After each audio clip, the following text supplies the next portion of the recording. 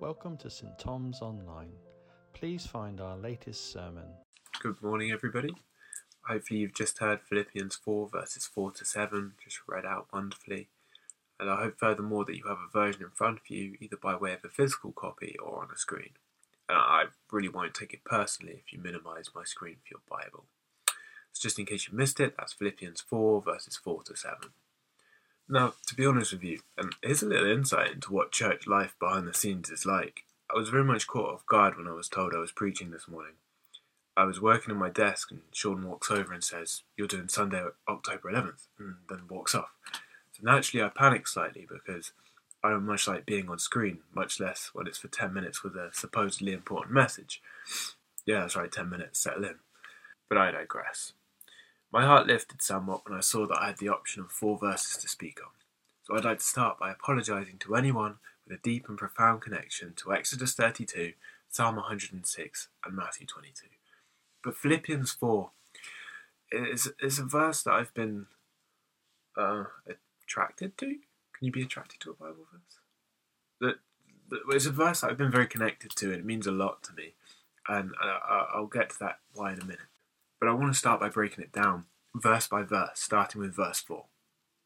Rejoice in the Lord always. I will say it again, rejoice. There's something that you'll find with these verses, that they're not suggestions. It's not a suggestion, it's not an idea, it's not a thought. It's a command, or a challenge if you like. What a challenge that is. How hard is it to rejoice in the Lord always? It's alright if you're in the mood or if you're ready for it. But when life serves you a really rubbish day, a really terrible, miserable, tired, frustrated, nothing's going your way day, how hard is it to rejoice in the Lord? I'll be the first to admit I haven't always felt like rejoicing in the Lord. Like when you're turned down for a job or you're having trouble financially, you don't always feel like immediately rejoicing. But there are 3 reasons why you should. And these 3 reasons are something that are helpful to remember when you don't feel like rejoicing in the Lord. And again, I'll point out in case you're wondering why you should, rejoice in the Lord always. And rejoicing doesn't have to mean that you're jumping up and shouting and dancing and waving your arms around. No, rejoicing can be quiet. It can simply be a quick thank you, an internal conversation between yourself and God. But there are 2 things we should rejoice in. We should rejoice in knowing who and whose we are, and we should rejoice in eternal prospect. That's 2 out of a dozen other things we should rejoice in, but 2 that stand out. And I know a minute ago I said 3, but I can't be bothered to go back and film myself correcting that, so it's 2, not 3 reasons. Something that the Bible promises us is that we are loved so much by God as His children, as His creation. I think anyone who has been around the church for even just a little while would have come across the verse John 3:16. For God so loved the world that He sent His only Son, so that whoever believes in Him shall not perish but have eternal life. And this is a sermon we will hear emphasised time and time again, and rightly so. It's the ultimate sacrifice that really shows how deep God's love runs for us, that He would send His only child through all the worst torment and pain that we can't even begin to comprehend physically, mentally, none of it. So we should rejoice. Rejoice because we know we are loved.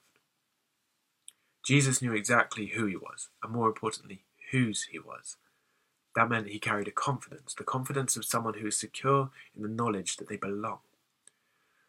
Not necessarily to an earthly family, though Jesus did have His earthly family. Not all of us are so fortunate. But He knew He belonged to His Father up in heaven, same as we do. If we could carry that same confidence into our daily lives, how powerful and unstoppable our testimony would be in Him. A little further up the passage in Philippians, we have verse 13. I can do everything through Him who gives me strength. It's better known through the New King James Version. I can do all things through Christ who strengthens me. The combined confidence we should take from these 2 verses alone is incredible. To know that we belong to God, that we are loved by God so much that there is nothing that we cannot do with Him on our side. There's a reason to rejoice in the Lord always. So rejoice in knowing who and whose you are. When it's been a tough day at work, or you've had to fight, or you're just generally feeling down, I encourage you to remember who it is we all belong to. And at the end of the day, it's Him who gives us our strength. To help cement in this thinking, I'll speak from experience and be honest in that I struggled with confidence a lot throughout my time at college. Specifically my first year there, I hated the way I looked, the way I sounded, and what I assumed other people's perceptions of me were. I struggled so much that I simply wouldn't turn up to my lessons because it meant I'd have to walk through the college building and be seen by people. But all that changed. 4 years on, I've left college with good grades, having started attending lessons again, and I left college with confidence in whose I was. And it wasn't immediate, and sometimes it still feels like it's an ongoing progression, but I learned that my confidence shouldn't be born out of physical attractiveness determined by our media and the ridiculous and unrealistic expectations they have on people's physical beauty, but instead my confidence should come from knowing who I am and whose I am, because the Lord himself, my Creator, tells us that we're designed in his image, which is perfect, by the way. He tells us that he knew us and he crafted us in our mother's womb, before the world has a chance to see us and judge us. He has already created us to our own unique perfection. Most importantly, his love for us is so great that there is literally nothing that will ever make him not love us. So rejoice in knowing who and whose you are. Something that struck me recently, and I'm aware it's not necessarily a new idea, but it's that our time on earth is very, very, very, very short. Very short, at least compared to the promise of eternity with God and our brothers and sisters in Christ. So in terms of confidence, I think it's easy to get caught up in a moment or a situation and forget, one, whose we are, and two, that this moment or this situation is merely a little smudge, a tiny mark on the timeline of our lives on earth, and an even tinier little dot on a timeline of time generally. So whilst I understand it's not so easy to wrap our heads around something so massive and something that feels so immediate, but I think it's actually a great comfort when we realise that our time on earth is actually very insignificant compared to our eternity with God. So rejoice in knowing who and whose you are, and rejoice in the eternal prospect. Verse 5. Let your gentleness be evident to all. The Lord is near. I don't know how many of you have found yourselves joining Christian Facebook groups, if any, but I know I have. They can be great little communities that have members worldwide where you share stories, prayers, etc., etc. But one thing that I've noticed is that as soon as you have a conflicting opinion, there's always a full-on keyboard war. And it's never out of love, and it's definitely not gentle. And I remember one time making a joke, I can't remember what exactly, but it was silly and non-significant to the message. I got straight up called a worshipper of Satan. These arguments were put forward arrogantly and under no effort to be of God or for the purpose of spreading God's message. These arguments were put forward under the intention of being right.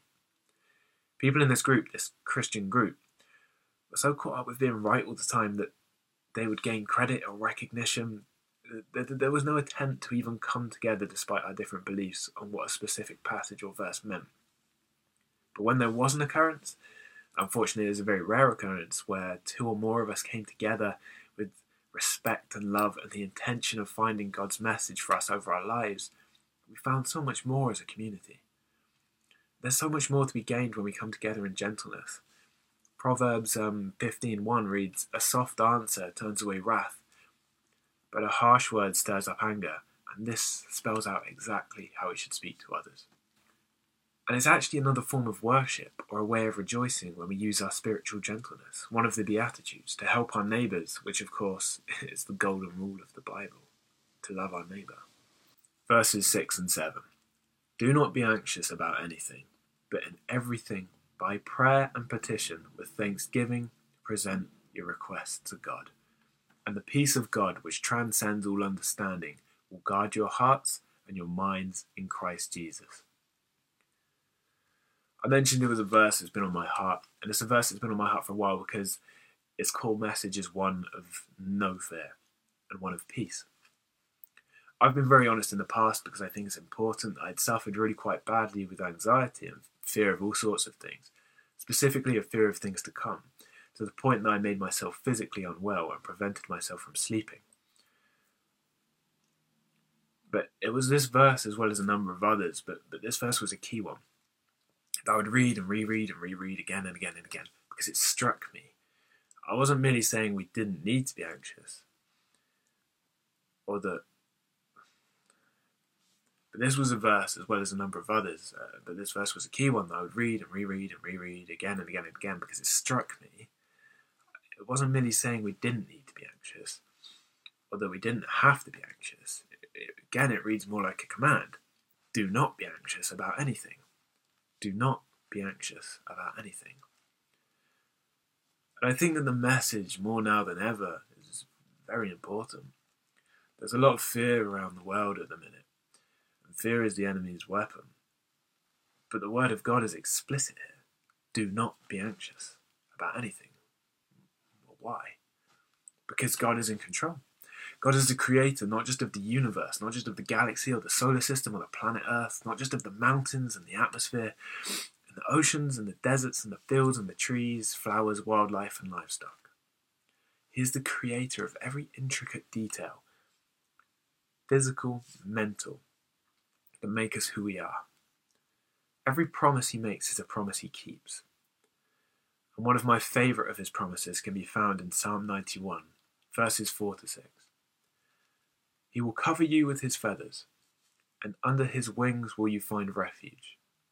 His faithfulness will be your shield and rampart. You will not fear the terror of night, nor the arrow that flies by day, nor the pestilence that stalks the darkness, nor the plague that destroys at midday. So rejoice in the Lord always. I will say it again, rejoice. Rejoice in knowing who you are. Rejoice in knowing whose you are. And rejoice in knowing that you are so well loved that you never need to